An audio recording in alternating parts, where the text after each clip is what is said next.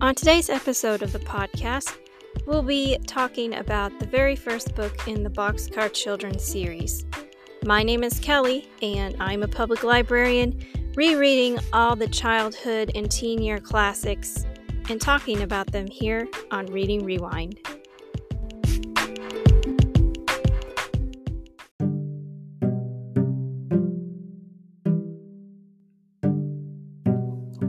Well, welcome back, everybody. So for this month's episode of the podcast, I thought I would revisit the Boxcar Children.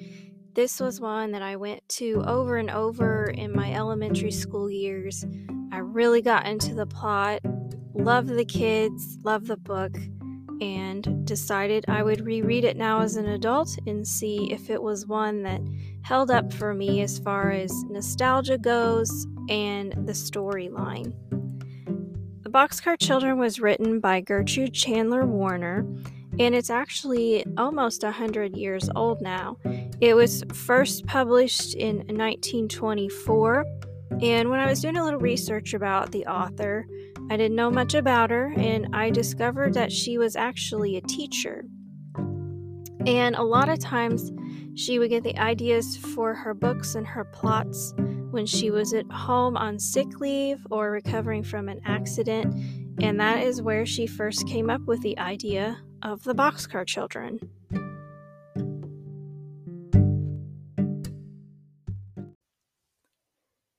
If you never read the Boxcar Children, here's just a little bit about the book and the characters in the book.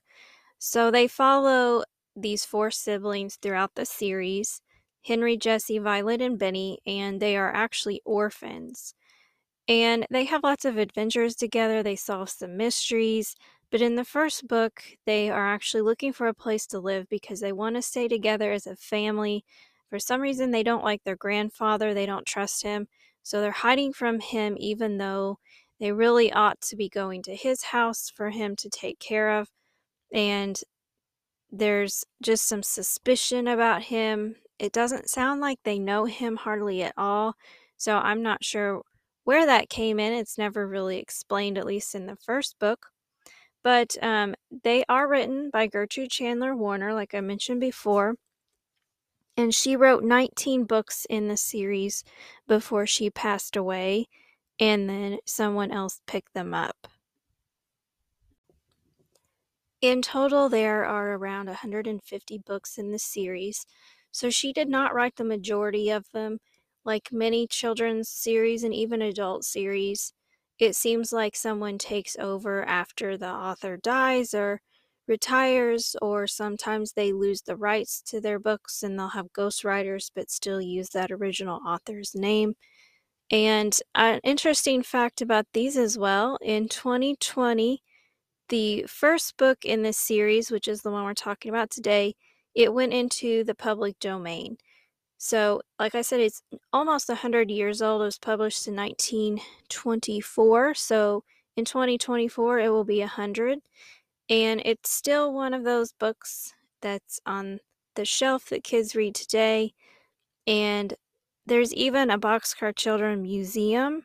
It's in Putnam, Connecticut, located across the street from Warner's old childhood home, and they've housed it in a 1920s railroad boxcar, which is really neat and unique. And the museum's dedicated to her life and work, and it has the original signed books, plus some photos and things from her life and career as a teacher.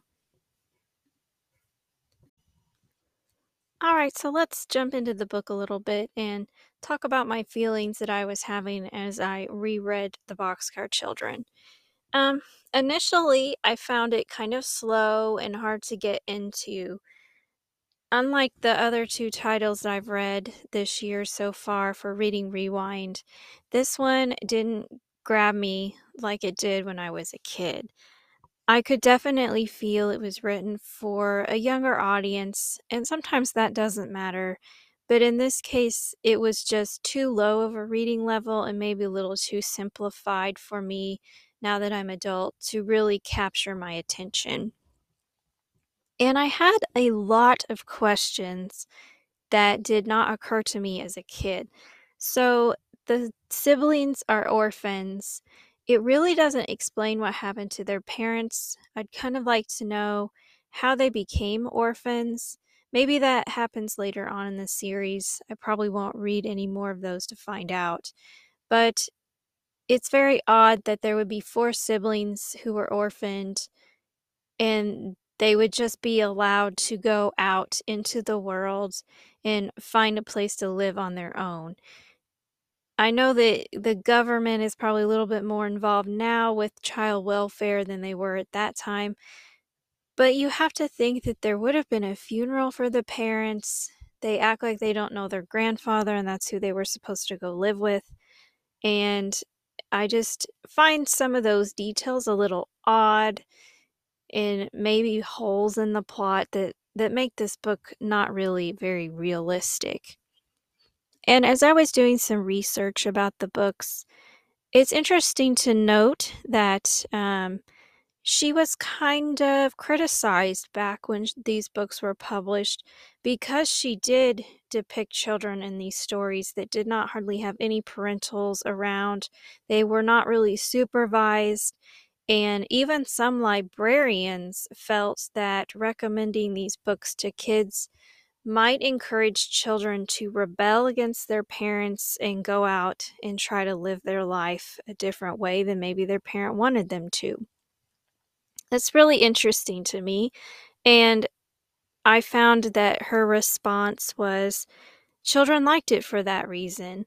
She liked to tell everyone that criticized her their independence and resourcefulness and their solid New England devotion was using makeup situations and making do with what they had.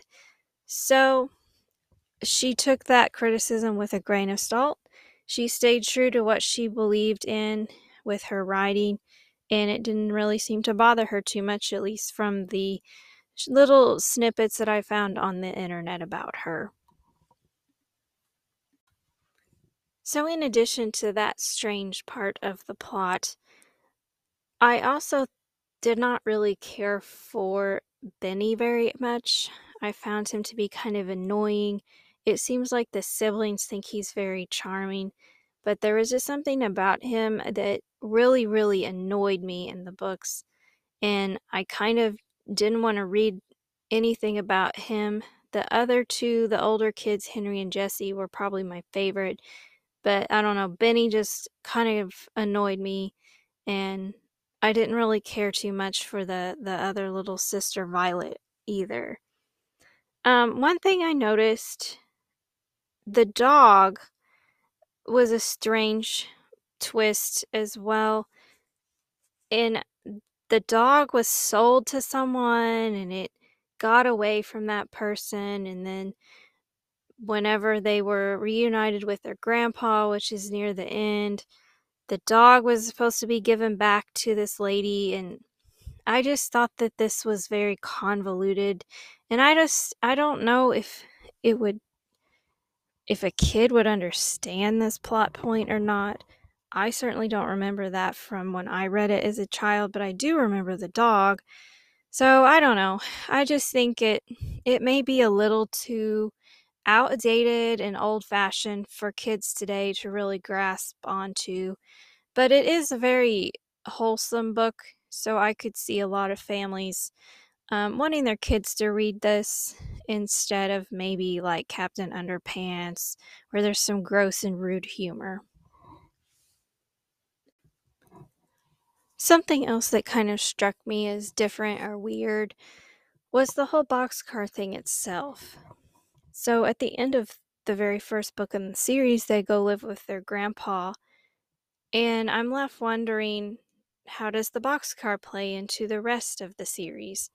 I'm sure, if I remember correctly, they move it there. I don't quite remember what happens, but there's gotta be a reason why it's the Boxcar Children.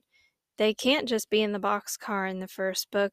They must somehow go back to the boxcar in later books in this series, or it just wouldn't make sense with that title. I don't know if I want to pick up another book, but if you've read any more in the series and you have some insight for me on that one, let me know in the comments on this episode, because I'd like to know where that boxcar comes into play later on, because I genuinely don't remember, and I have other books that I think I'd rather read before continuing the series.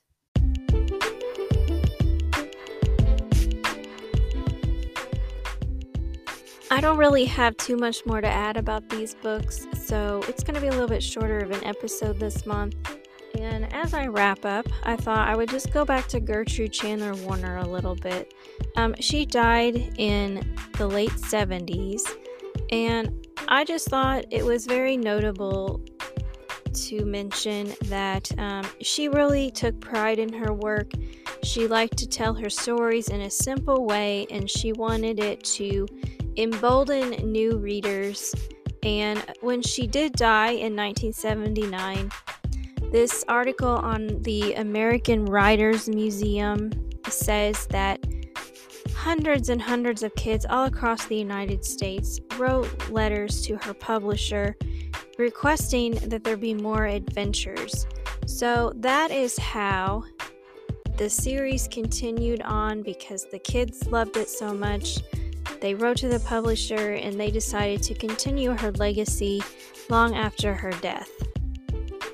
Like I said before, there are over 140 titles in the series. She wrote the first 19 herself, and other authors picked it up. There were spin-offs, movies, and graphic novels, and these books have even been updated for today's readers, although I found a copy from the original 1924 version. So I hope you enjoyed this episode. I definitely enjoyed reading the book again and talking to you about the Boxcar Children, and I'm really excited about next month's book. I'm not going to spoil it, but there is a movie coming out, and I thought I would reread another one of my beloved children's titles and tie the podcast next month to the forthcoming movie. So maybe you can guess what it is, but if not, stay tuned and listen next month. Thank you for your support, and keep on reading, and I'd love to hear suggestions for things that you think I should read. Take care, thanks for listening, and this has been Reading Rewind.